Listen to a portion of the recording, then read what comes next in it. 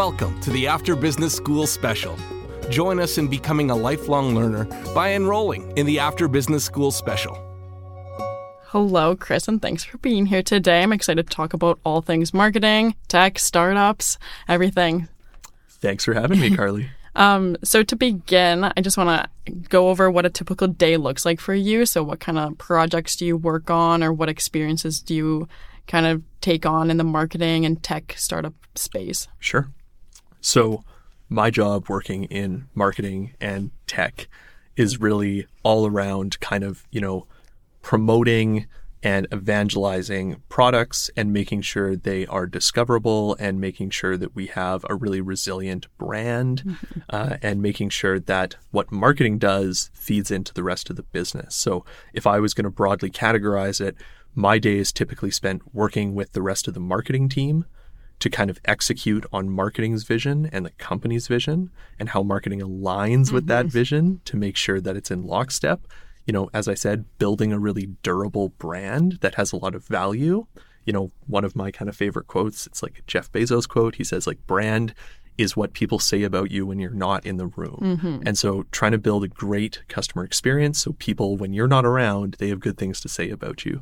And then finally, the last part is kind of finding innovative or new ways to grow a business. Which I imagine is a pretty relevant one working in the tech space, since things are always changing. That's right. So I want to talk more about your current work and where you are today, but looking back to how you got to this experience in a leadership role in the tech marketing space. So you're well versed and you've had a number of years working in scaling businesses on the marketing front. Can you talk about the experience scaling business and starting from those very early stages to growing them into really successful businesses? Yeah. So in the early stages of, just broadly say, a startup, if you are brought in as an early marketer or maybe the first marketer, the thing I've learned is your job is really to figure out how to maximize impact. So you have a scarcity of resources, you have a scarcity of time, you have a scarcity of money. And so what your goal is really to say, how can I make the biggest impact with the smallest amount of resources? And if you get yourself into that headspace, what you end up doing is saying, here is the long list of things we can do, but more importantly, here is the things we are not going to do, because they either take too long, they're too expensive, you don't have the manpower. And so what you're trying to do is make the most success you can with the limited resources, but in tandem, also kind of lay the foundation for marketing in the future. So we're going to make some bets today that we think are going to be very successful, that we can scale up in the future as the business grows. And so, you're trying to do that, you're trying to maximize that impact, but then on a personal level, what you're also trying to do is kind of grow ahead of the business. In tech companies and startups, the businesses and the market often moves incredibly quickly. And so the goal of any marketer is to make sure that you are growing ahead of where the business needs to be. Because if you're not, the business is going to grow past you, and then maybe it's not going to be the right role for you anymore. Oh, yeah. Yeah, so lots of problem solving and thinking 3 steps ahead. So it moves fast. So, and mostly just in general, marketing moves so quick nowadays. I feel like the attention span of a marketing campaign is maybe 2 days. So absolutely. It's silly to say this, but it's kind of worth repeating that ChatGPT only came into being 16 months ago, I believe. I could be wrong on that. But already things like AI, generative AI, chatbots, all of the associated tools with them, they've already completely shaken up the marketing industry. And so if that has happened in a year, if you're trying to forecast ahead to 5 years from now, how is marketing going to be different? Well, it's hard to even imagine. Yeah. So staying on the forefront of all that innovation and change is really important. Yeah. So you always have to be planning for what you're doing right now, plus the future, but the future is so undetermined. So it's a lot to juggle there. And you talked about working especially in the startup phases, you're working with very limited resources, limited budget. How do you prioritize what you choose to do like with your marketing and like allocating budgets so they're the most effective with those like shoestring budgets? Yeah, you're going to hear me probably say this a few times. I'm going to repeat myself, but so much of modern marketing and especially digital marketing is predicting and forecasting. You with limited budgets, you cannot afford, literally, to be doing all the things you may imagine. And so you're always trying to forecast and predict what will be most successful so you can focus on doing that. You know, it's the idea of making smart bets, right? You're not going to take a 1 in 100 chance. You're going to take a 50-50 chance. And so you're trying to do as much as you can with the bets that you have the highest confidence in. And you're going to be prioritizing those things first. And only once you exhaust kind of all those options and have kind of like scaled them up or saturated your marketing with the things that, you know, you can do or within your control, only then should you be looking to say, well, we need to add skills, we need to add budget, we need to add people that can then unlock these next bets that will be very high priority with more people, more budgets, more time. Yeah, exactly. And like very much with those like small budgets and like shoestring, not having a lot to work with, like you have to be really creative with what you're doing marketing wise. Like it's not like you're working at a huge company with just money to spend that they got to spend it. Like you have to be really creative. So how do you have any tips for being creative with your budget? Yeah, you know, this is really interesting because the smartest marketers I know are the ones that can do the most with the least. You know, they're the ones that can say, look, these constraints that we have on our marketing are actually like beneficial for creativity because they really focus to get innovative. You know, and so this may sound silly, but as a marketing leader, I spend like the majority of my time in spreadsheets. Oh, yeah. And like I'll talk to students, I'll talk to marketers that are just starting their career, and I say like, would you believe me if I told you I spend 95% of my day in spreadsheets? And they're like, that's crazy. And I'm like, okay, well, here's why. Yeah.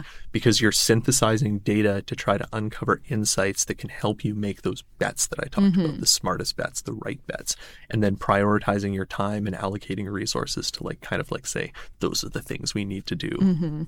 Yeah, really gambling every single day. Absolutely, yeah. Yeah, I know. I remember hearing that when I was in my marketing classes that if you're going to be in marketing, you're spending most of your time in Excel. And I was like, oh, why would you be doing that? That's horrible. But like, it's that's the truth. Yeah. And so, what you're trying to do as well, especially in early stage, like I'm talking specifically here in tech and startups, is you're often trying to test towards this concept called product market fit. And what that is this idea that your product is built in a way that really serves the needs of an identified market. And you know with a high degree of certainty that your offering and the messages, the marketing of that offering really strongly resonates with your audience. And so they can adopt it in mass. And that product market fit is like not like it's just like a rubber stamp one day where it's like, we've got it. It's constantly shifting as the market shifts. And so you're constantly making sure that you have product market fit and you're working with the rest of the organization to ensure that it's available and you're in lockstep. So when you're doing like that type of market research, like I'm sure you do your own for the products that you're working with. And then do you like keep up with just like reading business news all the time, or how do you stay like in the know of what's happening? This is like one of my biggest hacks. And this may sound counterintuitive, but it's talking to your customers. I speak to a lot of marketers and I say, well, what do your customers think? And they're like, I don't know. It's shocking how few marketers will like go out and speak one-on-one directly to their customers, understand them like really deeply and intimately, and like understand what their challenges are, what their jobs to be done are, you know, what their aspirations and their goals are. And if you can do that, then you're going to be like really, really successful. Yeah, it's like going back to that very basic marketing of like creating a target audience and who's your audience persona, and then like actually going and getting that data. So. Sure. So, those are all great things, but and all of it just boils down at the end. Well, it's like, how do you do these things? Talk to your customers. Any marketer that I know that is like very successful is somebody that is incredibly customer focused, customer obsessed, even, and they're always talking to them, and they live and breathe their customers' worlds. Whether they're working in like ag, or they're working in startups, or they're working in like pharmaceuticals or CPG, the best marketers are the ones that go and talk to their customers. Yeah, and then that's like something that you hear all the time, but I feel like it's harder for people to put into practice just because it's like can be scary to have those conversations, but it's like the strength in a good marketer is just like being able to pick up the phone or like go and start those conversations. So kick down someone's door and get in there and really see how you can help them win. And then do you keep up with like what sources do you go for like just industry news? Sure. So there's a couple different things there. There is marketing kind of industry that's kind of general, and then there is whatever product or vertical or space industry you operate in. There's always the watering holes there, and so it's making sure that you're like keeping informed of both. You're finding like community and knowledge and wisdom with marketers, and you're building your network and getting exposed to new ideas and new thoughts and new strategies, but then you're also keeping up with the market you serve and finding out the things that are important to them because it's changing all the time. So kind of taking a step back, you into your entire endeavor within like the tech industry. So you started working with startups and scaling through growth marketing like pretty early on, even when you were a student at university. So you worked with you had some of your first career opportunities with like Ideas Club or working with SaaS Student Computer, going back into the vault for those jobs. How did those like early experiences kind of shape your professional journey and lead you into those next opportunities? I will talk about that, but it's worth like going back a step here, because both of those kind of things came out of just a real passion and curiosity for like tech and digital. And that's something you can't fake as like a student or as an early stage, early career marketer. Like you can't fake that. Like I worked with ICT as my very first job out of Edwards here at the university because I was passionate about tech and computers. And so I stuck my hand up and I said, I'll be on the ICT Student Advisory Council. And then I poured myself into that because I loved it and I was really passionate about it.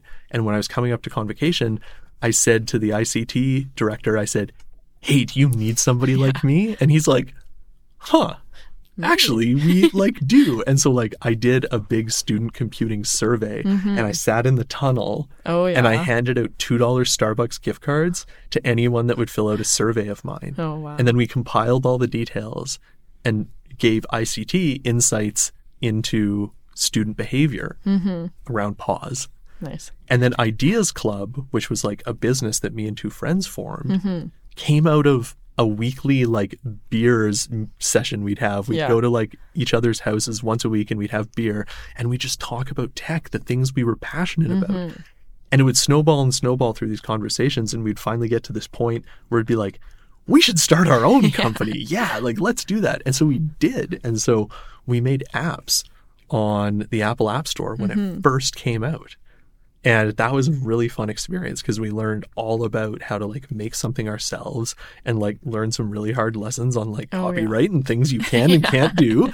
And so, we kind of like shuttered that after a couple of years, but I did those things and I had those opportunities purely because I was passionate about that space. And again, like you can't fake that passion. If it's inauthentic, everyone sees that. And so my advice to students or folks who are earlier in their career is find what they are passionate about and like find ways to do that passion. Yeah, no, that's great advice. And Always great to get a crash course in intellectual property by Yes, breaking by some getting rules. cease and desist Yeah. letters from large companies. Do you have any apps still on the App Store? Or No. That's all. Thankfully, no. They've all become quite obsolete. Yes. Yeah. So, so when was that? But like 2000. This would have been, so I worked with ICT in 2007. Okay. So like when I that's like convocated, a pretty pivotal time in just, social media in 2007 and just like 100%. tech. So yeah, like really on that cutting edge of it. You know, this is like a bit of an apocryphal story, but I came to Edwards because I wanted to do a major called MIS, Management of Information Systems. Oh yeah. I got to Edwards. In my very first semester of my very first year, they canceled the major. Oh no. And so I was like, oh boy. Well, now what am I doing? Now what? And I knew I really wanted to get into tech. So what I did is I kind of said, okay, I'm going to stick this thing out. I'm going to go into marketing.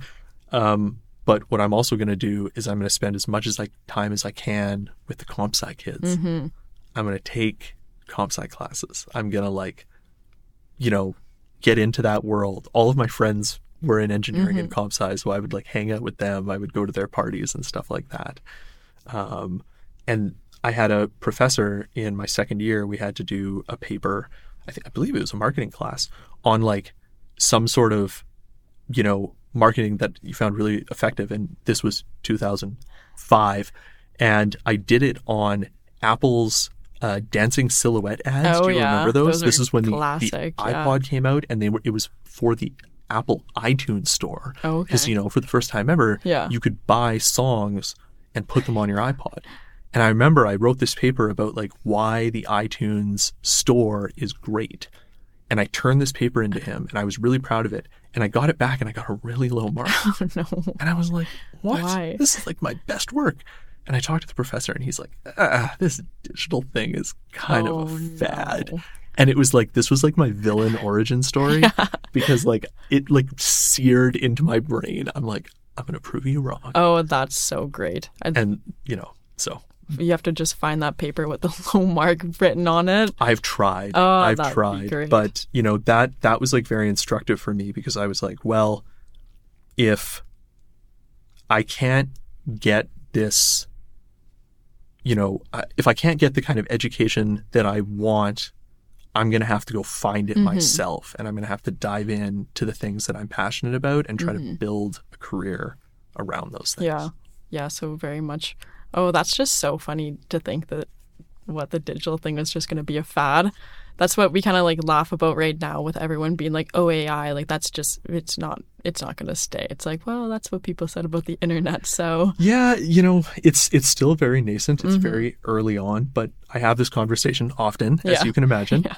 And people say, well, look at how Web3 and kind of crypto turned out. Yeah. And I say to folks all the time, I say, look, the difference between that bubble around crypto and NFTs and blockchain and stuff like that is you'd hear a lot of these things, but then you'd be like, well, what is the utility for me? Yeah.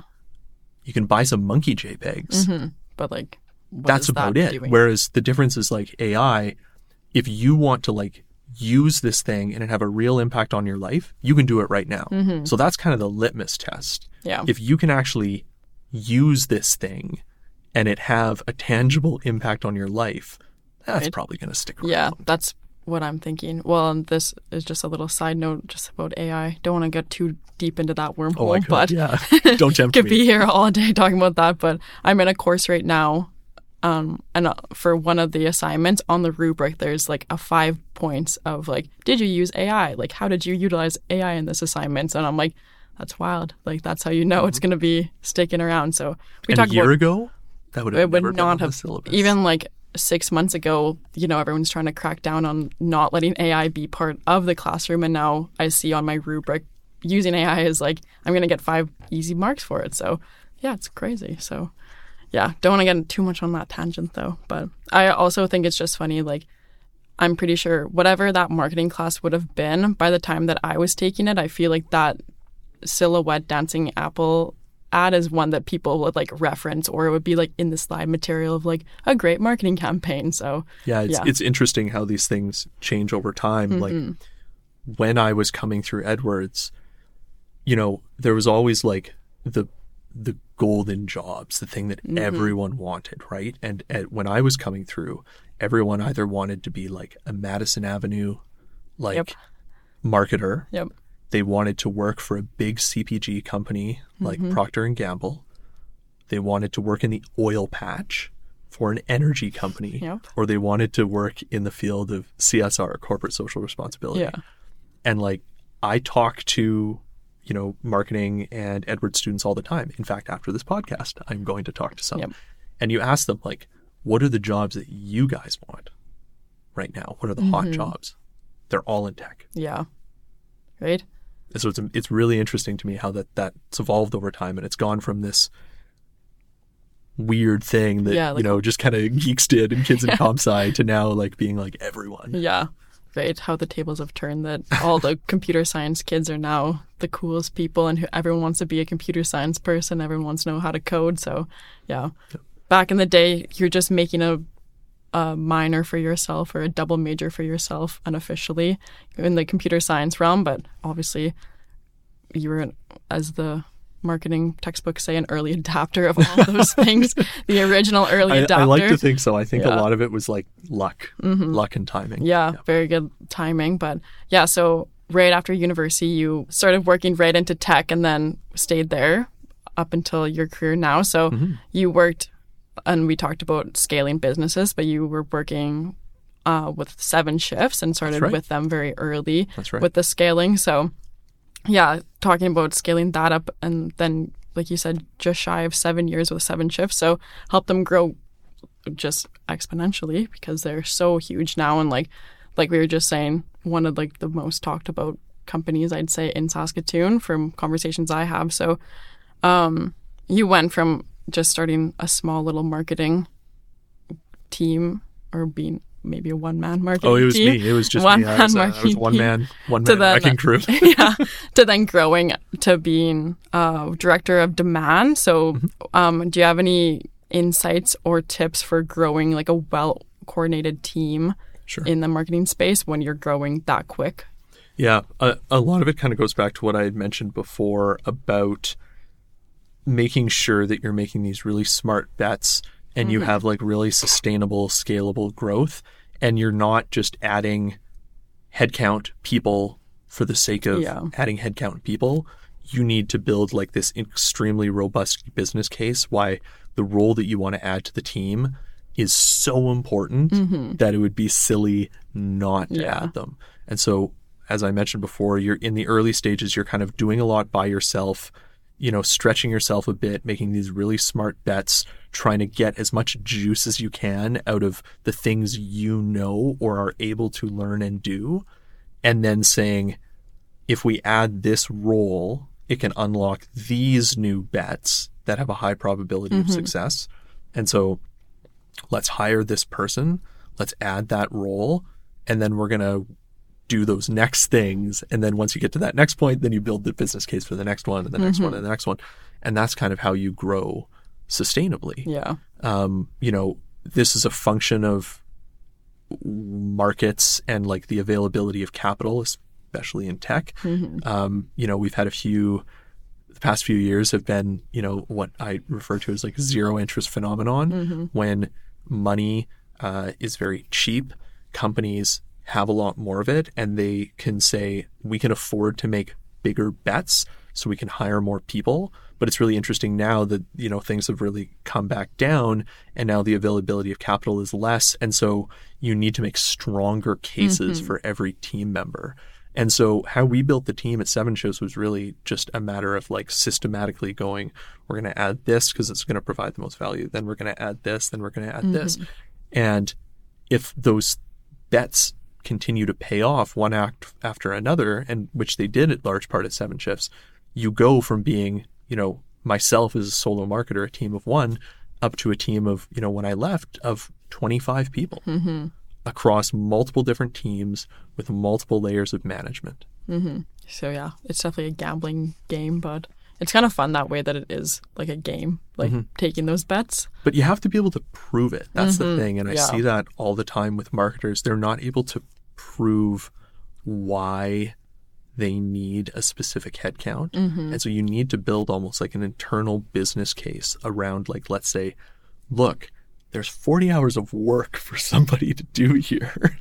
Like, that's a very easy reason to hire it. The very first designer I ever hired, we were like stealing design resources from our product team, and it would be like, look, we could move faster. We could get all these things done. We could enact all these bets we have, and we would unlock the designer that we've been stealing his time from. So then we hired our first designer. So yeah, very calculated bets there. And I feel like, especially in those like back in the earlier stages of the tech boom, like 2012 type era where tech was growing so fast and then everyone was just like hiring, and it was like all that very like Silicon Valley-esque pushed careers. So like the workspace of like just hiring so much and having like the campuses in Silicon Valley workspace. So like just hiring just for that like show. That's just right. like to show that you're booming, but it's really, is it just a facade? Yeah, it's kind of like there's this mentality of growth at all costs. And you need to grow no matter what. And so that often meant aggressively hiring to just have the people to do a thing in order to kind of like brute force your way to success. Yeah. And like look like, well, if you're growing and you have a team of 200 people, like of course you're growing and you must be a great business. So kind of putting up that front. So yeah, lots of cases of that, I'm sure. But so as you grew your team, you also grew into more leadership roles. So how did you kind of take on those leadership roles? And do you have any tips for somebody who's moving up the career ladder in that way into more leadership roles? Yeah, leadership is a really interesting thing because I've seen great leaders and I've seen not so great leaders. And the thing that kind of separates the exceptional ones from maybe the not so exceptional ones is a genuine desire to be a leader and focus all of their energy on that. Like so many folks are thrust into people leadership without actually wanting to be people leaders. And so I tell everyone a lot of the times, like, you have to have a really tough look in the mirror and you have to say, do I want to be in people leadership or not? And there's no wrong answer. In fact, like some of the brightest people I've ever met are people that realize that, hey, I don't want to be a people leader. I want to be the very best whatever that I can be. And there's no expectation of taking on people leadership roles. You can have a very fulfilling, super rewarding, super high-flying career without ever being a people leader. But if you make that choice to become a people leader, it needs to be an all-in, jumping in 2 feet first type of decision. And you have to really put a lot of effort into leading people and making them successful. And I think that's like, when people are very highly performing, a lot of times they're like, I want to be able to do everything myself because that's where I get the kudos by doing the things. And the mental switch required is that when you're a people leader, when you're in leadership roles, you are successful when the people that report to you are kicking butt and being super successful as well. So making that kind of mental transition is really important. And that's something I talk to people about a lot because it is an intentional thing and something you have to be very diligent and disciplined in undertaking. Yeah, no, I love that. I think that's a really refreshing look at leadership because I think so often, mostly like when you're in school or like early in your career, it seems like the end goal is to end up in that leadership position. Like everyone wants to be the manager and the leader and all this stuff. But like leadership doesn't have to be for everyone. And like that doesn't need to be the end goal. I know I've talked to some people that have been in a leadership position or a manager position and have realized like that's not for them, that they don't want that responsibility. And like that's totally fair. And kind of to your point about back when you were in school and you were really enthusiastic about tech, like if you're not enthusiastic about that leadership, it's going to show. So and I would say as well, it's like there is the trappings or the job title of being like a manager or a director or a VP or C-suite or whatever, a leader, like a people leader. But you can be an informal leader. In fact, some of the best people I've ever worked with they don't have a manager title. They are the mentor to everyone else, and it's an informal thing. And they get a lot of value in that because they still get to be the expert in their domain, and they can be a mentor to people, but they can be a leader that way as opposed to saying, well, I have a title. Yeah. Don't need that title and don't need to be out in front of everyone. Totally. And I think, yeah, like to your point of somebody who wants to be in a leadership position for all the kudos, like, but really it's the other way around, that you're going to probably get less kudos because it is the team. So just like trying to understand that. So there's one of my favorite authors is an author named Patrick Lencioni. Okay. And he wrote this great book called 5 Dysfunctions of a Team. And he's written a bunch of other ones, but 5 Dysfunctions of the Team is the one I return to all the time. And he has this kind of line where he talks about like, there's different philosophies around leadership.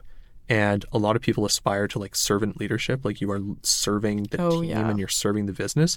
And he kind of says that's silly because there's only servant leadership. If you're not, then it's not true leadership. And to be a servant leader is, making sure that you are making everyone who reports to you and the business incredibly successful by the work you do, and everything else is kind of economics. Yeah.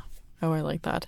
Gotta check that book out. But yeah, I hear about that like in like leadership classes, and it's like, there's so much more power to the person that's like behind the scenes guiding. So and as you progress in your career too, especially in marketing, I would say you find that you rely on a lot of like very fundamental frameworks for how you approach problems. Like a lot of progressing in your career is like learning different frameworks and then figuring out how to apply them. So I apply the frameworks of the book 5 Dysfunctions of a Team all the time. Oh yeah. Oh, I definitely got to check that out. I feel like your thinking is very analytical, which maybe ties back to like your interest in computer science, like to apply frameworks to those situations. I'm just really A-type. Yeah. Okay.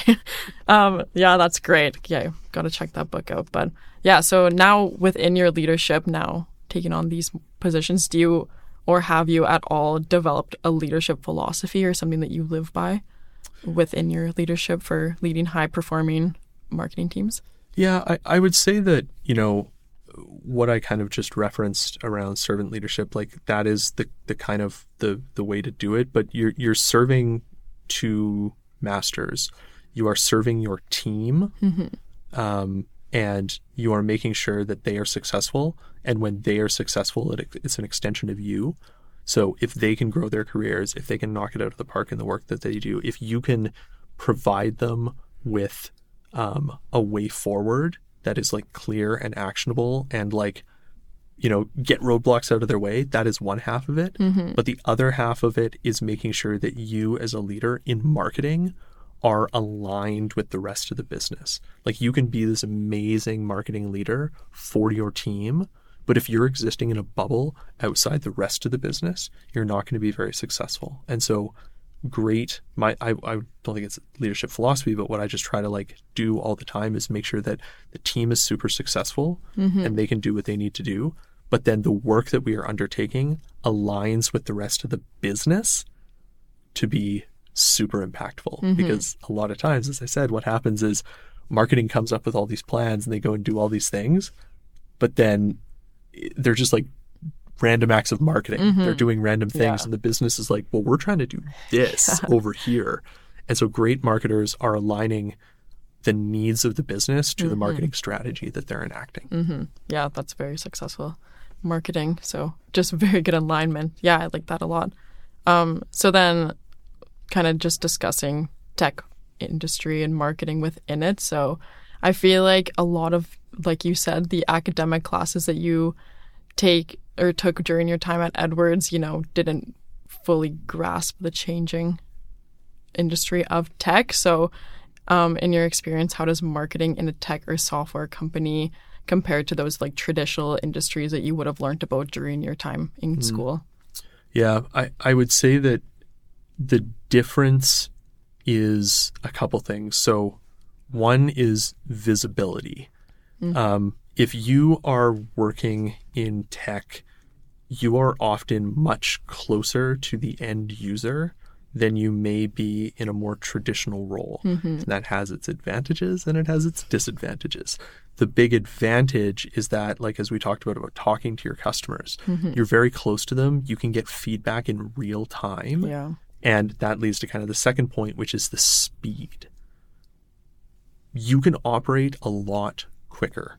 Like if you are a purely digital business, you could just kick a new message out the door and get feedback on it near instantaneously. Whereas if you're working in a more traditional organization, that might take a really long time to enact and then a really long time to gather data on. And so if you have that visibility and that speed, you then have like a very close connection to the results. And so being able to get data and insights back really quickly and be able to act on those and create a really good feedback loop within marketing, and again how it affects the rest of the company is kind of the biggest difference that I've seen. And then with like those two advantages of being close to the customer and the speed, like is there any disadvantages or like negative aspects of those or that you've seen? There is, and I think a lot of it comes down to the types of organizations. So, if you're working in digital and you're moving really fast, there is like really high expectations, but like the ability to like screw stuff up is greater. And so, I think the thing that people don't realize a lot in marketing, especially in digital marketing, is let's say you have 10 ideas, 9 of them are going to fail. Yeah. 9 of them are going to fail and only 1 is going to work. And so your kind of like aptitude or like grit and resilience for like failure and learning from that failure is like really important. Oh, yeah. Yeah, I feel like in marketing you have to have pretty thick skin because you're going to 9 times out of 10 probably what you're going to do is going to be unsuccessful, but it is like, especially in the digital marketing space, like really just trial and error. So, and have you, on that note, one of the things that I often talk about with people is this idea of having what's called a growth mindset. Oh yeah. There's this really great book called Mindset, and the most successful people that I have met in my career are people with a growth mindset, specifically in marketing. They can, run those 10 things, 9 of them can be not successful, but people with a growth mindset are going to be like, what can I learn from those failures and learn from and incorporate into my practice so I'm more successful in the future, which is opposed to folks that may have more of a fixed mindset, which is like, this didn't work, I'm never going to touch it again. So having a growth mindset, having like a high degree of grit and resilience are incredibly important. Yeah, for sure. Yeah, having the feedback of like, oh, this didn't work out, so what can we learn? How can we change it for it work so it works the next time? So yeah, that's definitely a skill to learn if you are in the marketing space because it can be tough. I've launched a lot of things that have fallen flat on their face over the years. And it's really easy. In fact, it can feel sometimes cathartic to be like, never going to do that. Yeah. But the better thing to do is to say, what can we learn from this to take forward to make anything we do in the future better? And that's like such a topic or like a point that comes up in so many conversations that I have is like those learnings that you get from when something fails is probably going to be a lot more valuable than if you were to launch a marketing campaign and it just goes perfectly right. Like that's great, but you're not learning anything from it. So just taking those failures or like those moments of failure of a campaign and learning from it is probably going to be so much more substantial than just any other learning. So and that applies to all marketing, any sort of marketing you do, either traditional, digital, whatever. But going back to what we talked about what is kind of different in digital is the availability and speed of that data and the ability to kind of feed that back into the business to help you get better and to help you grow is kind of like a core tenet. I don't know if you have like an example off the top of your head of like when you would have launched, putting you on the spot, when you would have launched some type of digital marketing campaign and it failed, and then you like took that feedback and just put it right back into something else? Oh yeah, I could give you hundreds of examples, but one of them that kind of springs to mind immediately is years ago, we decided that one of the bets we wanted to make is in community, and we wanted to set up a community specifically for our users where they could interact with one another, we could interact with them, we could put some like really soft marketing out there, and we thought this is going to be great. We launched it and it fell flat on its face, like no uptake, no involvement. We shuttered it really quickly. And what we learned from that is kind of like we didn't answer like the fundamental like question of what problem are we trying to solve. Oh yeah. We were a solution in search of a problem. Our users didn't want a community because they had lots of other communities that they were already a part of that were really important to them. And so the learning we took away is rather than trying to force this community onto them, let's go and find the communities they are already a part of and be an active participant in those. Oh yeah, that's great. And that was much more successful. Yeah. So it sounds really simple on the face of it, but when you're in the weeds, it's very hard to see that. It's, the forest for the trees. Yeah, it's like very simple, but in practice, it's much harder. And it is hard to like take that step back and see, like forest in the trees. I love that. That's a really great example. But yeah, always remember not to be just a solution looking for a problem. So yeah, all those things that you learn from those experiences. So looking ahead as you continue to work in the tech industry, so like as we've mentioned, it's an ever-evolving, rapid-changing landscape. So how do you balance innovation when you're maintaining like that strong brand in your marketing efforts as you scale a company or work within an already established company?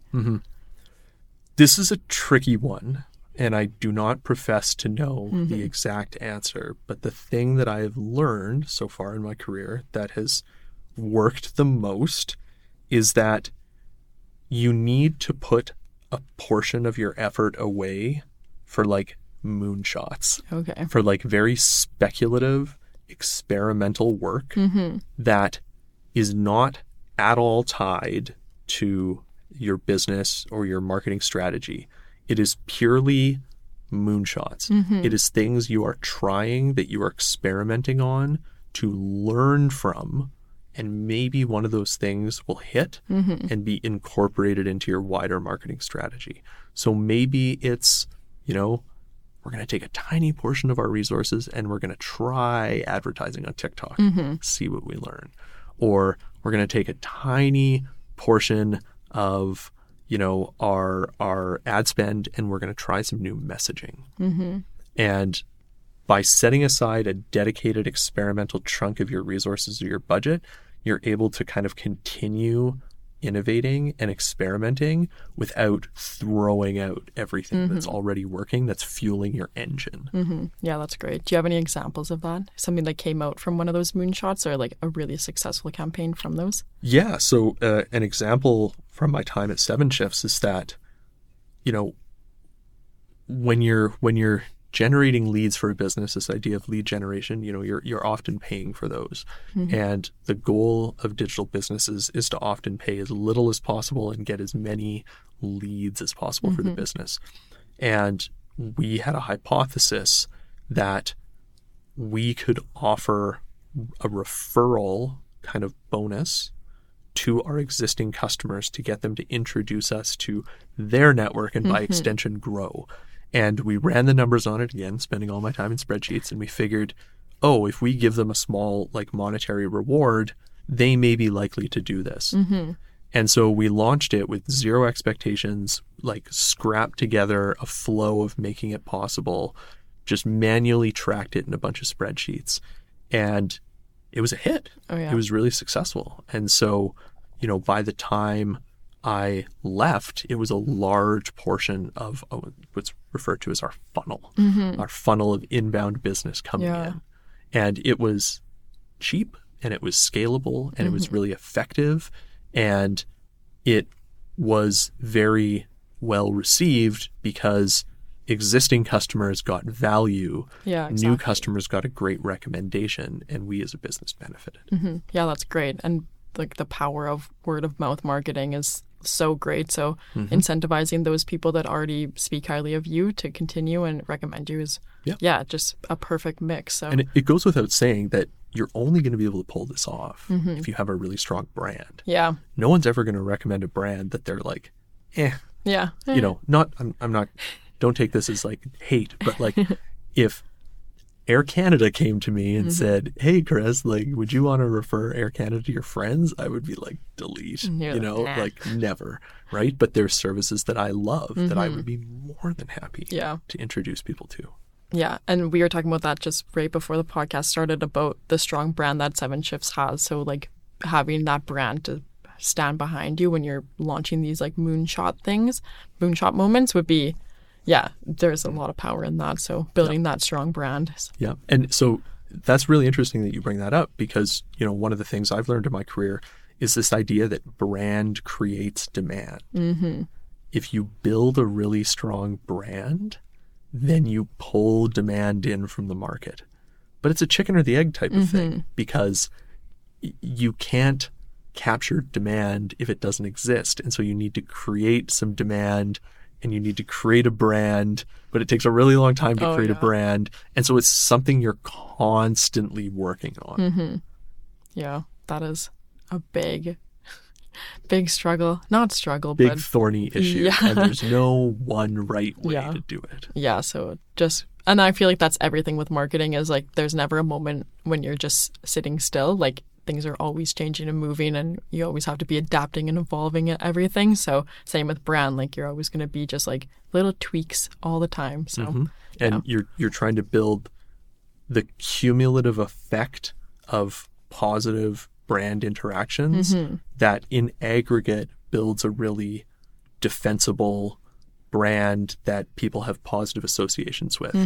And the hardest thing about that is you can spend years and years and years cultivating and building this brand, but you got one slip up and all of it can go everything. away. Yep. Oh yeah. So yeah, it's a big undertaking for sure. But yeah, I really like that idea of moonshot moments, and that's kind of like similar. I feel like the one example that you hear so often is that at like early stages, Google, like employees were just like given time to work on anything, and then that's how like Gmail came about. So it's kind of similar to that, like just give people the space to try new things and maybe fail, but maybe have something really successful come out of it. So yeah. And at the very least, you learned something. Exactly. Yeah. So I know I think it was a LinkedIn post like quite a while ago where a company like once a week, their team would have an hour of time where they would meet. And then this is like so counterintuitive with all like the conversations about like not having meetings that are pointless and trying to scale back meetings, but they'd have a meeting where they would just meet and talk about like anything that could be a potential possibility. So I think it was called like silly idea time. So they just come and sit down and like say anything. And then like I don't remember any of the examples that came out of it, but there was like a lot of really good benefits to like give people the space to really like just do anything. So yeah, and you know what, that speaks to something we talked a little bit before about leadership is, you know, one of the ways to like build a great team and have like a great culture is to have rituals. Yeah. Things that you do that people like love and they look forward to.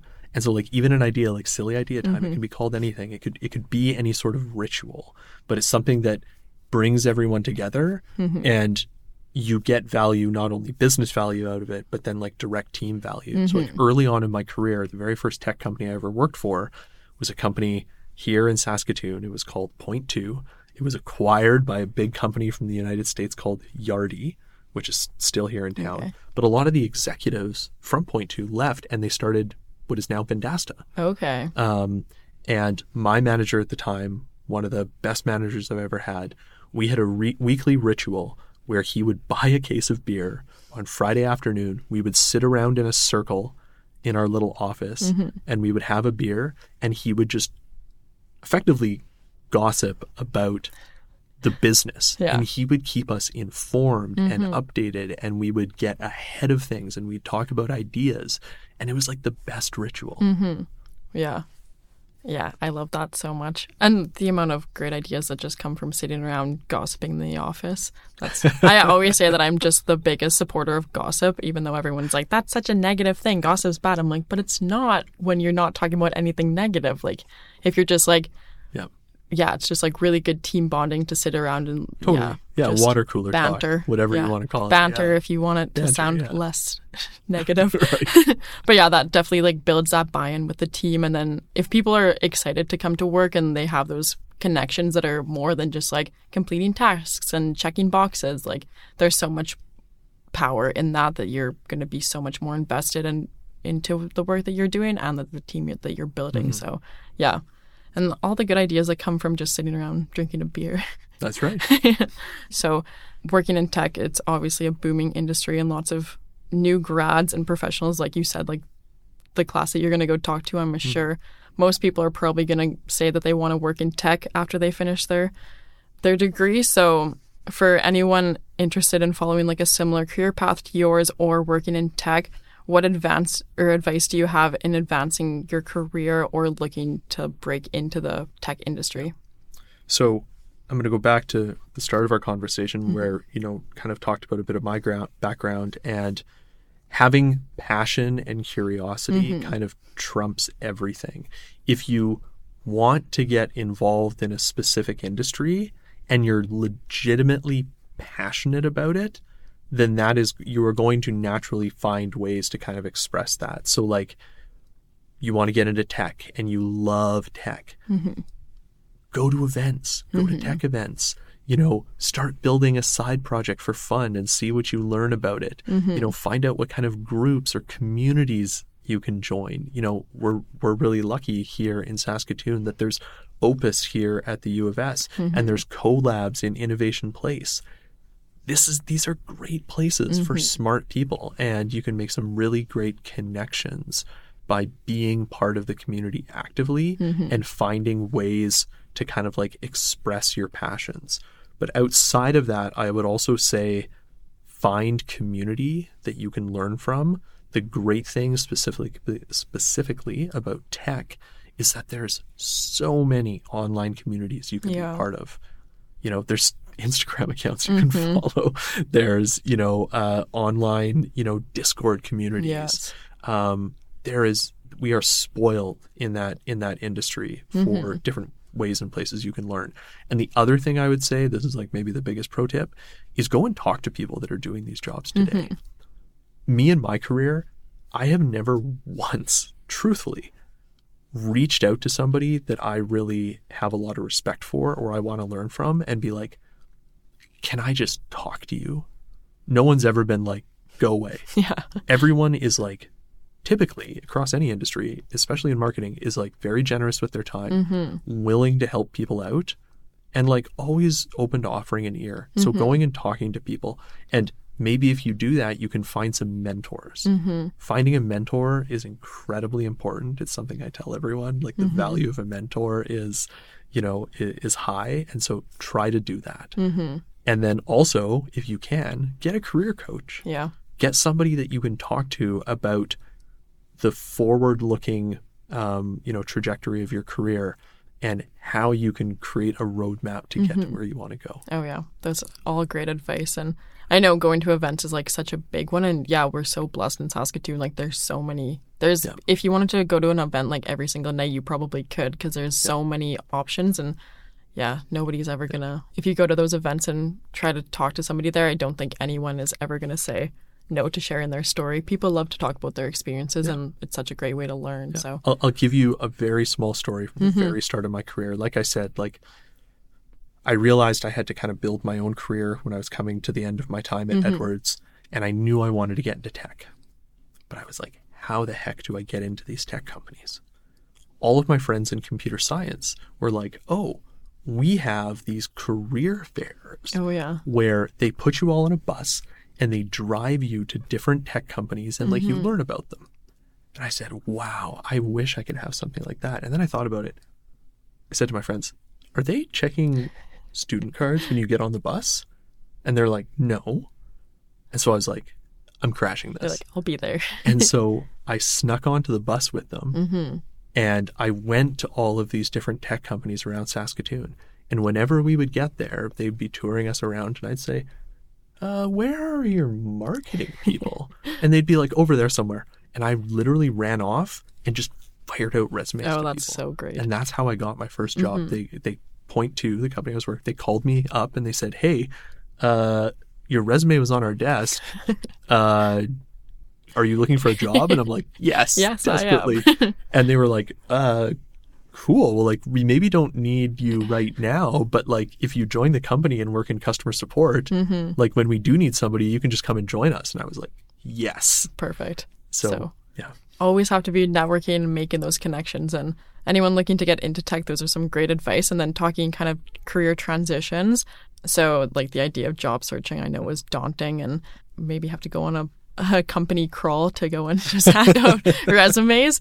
It's a very daunting and stressful thing and can kind of fill you with a lot of existential dread often, but it's also very exciting. So looking at like going through career switches, do you have any tips of making the process at least a little bit less daunting? Yes. I would say the most important thing this is where a career coach comes very helpful, but is to really map out exactly what you're looking for. And so my career coach sat me down years ago and said, okay, Chris, you're jumping off the walls here. You need to come up with like a structured approach to evaluating different job opportunities, because the last thing you want to do is take a job and realize you don't like it. And so we sat down and we hashed it out and we came up with 4 specific things that I was looking for in every opportunity. One was like a culture that I identified with, a product or a solution that I really believed in, a leader I wanted to work for, and a job that excited me, like a job description that excited me. So anytime I would look at opportunities, I would run them all through this filter. Does it check all 4 of these boxes? And if it did, it means it's probably a fit for me and for the company, and I'll pursue it. But maybe it doesn't check all 4. So how many are you willing to leave checked off? And so for me, I realized I need to have 3 of those 4. Okay. If I don't, I'm not going to pursue it. And so having that rigorous framework for yourself when you're evaluating an opportunity is probably my best tip. Yeah, that's great. And it's really good to sit down and like have those specific things that you want. And then also like trying to find a job in marketing can be like almost overwhelming because marketing is so broad and there's so many different things that you can do. So it's hard to just like pinpoint a few things that you want to work on. So that's really good to have that framework to go. So you're not doing something that you don't like. I would add to that as well is that, to your point, yes, marketing has become incredibly broad, incredibly detailed, and there are so many different types of marketers and marketing roles out there. The advice that you often see is to try to become what is known as like a T-shaped marketer. So what that means is you can imagine a letter T, and this is like you have a broad experience of marketing that's like the top of the T, like where you understand marketing generally a bunch across of many different disciplines, but you have a deep, and that's kind of the vertical of the T, a deep expertise in one area. That's the thing that you can always point to that is like, I'm the best at this. Yeah, that's really great because I feel like with marketing being so broad, you can hear that lots of people like their knowledge is like a mile wide but an inch deep. So trying to find that one thing to focus on. But... And if you're a T, that's great. If you're an M, that's even better because you've got multiple different disciplines that you have a ton of experience in. Yeah, that's great. I like that. So when you're looking at those like areas that you want to focus on, like how do you focus or like determine those skills for professional development? And then like how do you go about growing those skills? Like, as we've talked about a number of times now, it kind of comes back to like passion. Maybe you're passionate about events. And that's the thing that fills you with like the most joy. Then becoming the expert in events and like finding the ways and the people and the communities and the learning to kind of become an expert in those is really important. And then being able to like parlay that into looking for opportunities that makes use of those skills. Yeah, that's great. So yeah, lots of skills to focus on and lots of opportunities out there for anyone looking to get into tech. So you've had like a very great career within the tech industry. So looking at it so far, what is your proudest moment? Or oh boy, this is my favorite question to ask, but it is like a tough one. So if it's not a specific moment, a general moment. I would say the times that I have felt the most career satisfaction are the times when I've been able to like build out and truly know that a team is really high performing. When everyone has super high trust with one another, when everyone has like open, healthy conflict, when everyone is driven, you know, zealously towards a goal, and they're learning and they're taking all those learnings and they're going off to their next roles and they're crushing it. Yeah. That's when I get the most satisfaction. It's like building and managing high performance teams. And then if somebody from one of those teams goes off and is able to take their time working as part of a team and parlay it into an even better job or part of their career stepping stone, that just makes my heart swell. Oh yeah. That's another common thing that I've heard about people in those like leadership positions is if they can have somebody and train them to go on to do something even better or lead their own way. So or more tactfully. Another thing I would say is like when marketing is very aligned with the needs of the business. Yeah. When everyone in a business understands the role that marketing plays, how it fits into the wider business, and it's like, oh, well, like marketing is like in lockstep with everything else. That's when those are the sweet spots. I am grinning. Yeah, that's great. And like for building those high functioning, performing teams, like that's such like the foundational piece of everything, and then from that can go on to make those really aligned business and marketing decisions. So yeah, that's great and a perfect summary of really everything we've talked about and your career so far. So those are all my formal questions. I don't know if you have anything else you want to add or anything I missed. I'll turn the mic over to you. No, and thank you, Carly. Like it was a lot of fun having this conversation. And you know, I'm going to go back to something I said earlier, which is like for people who are either looking to make a career transition or grow their career, the best way to do this is go and talk to people. Talk to people who are doing it. You know, reach out to somebody that you really respect on LinkedIn and be like, can I buy you a coffee? You know, write an email to a company that you really love and be like, could I shadow somebody? You know, those are the ways that you can probably not only build your own network, but get the most value to help you kind of grow your career. Yeah, that's such great advice. And I recommend everyone go do that. That's what your homework is for this episode.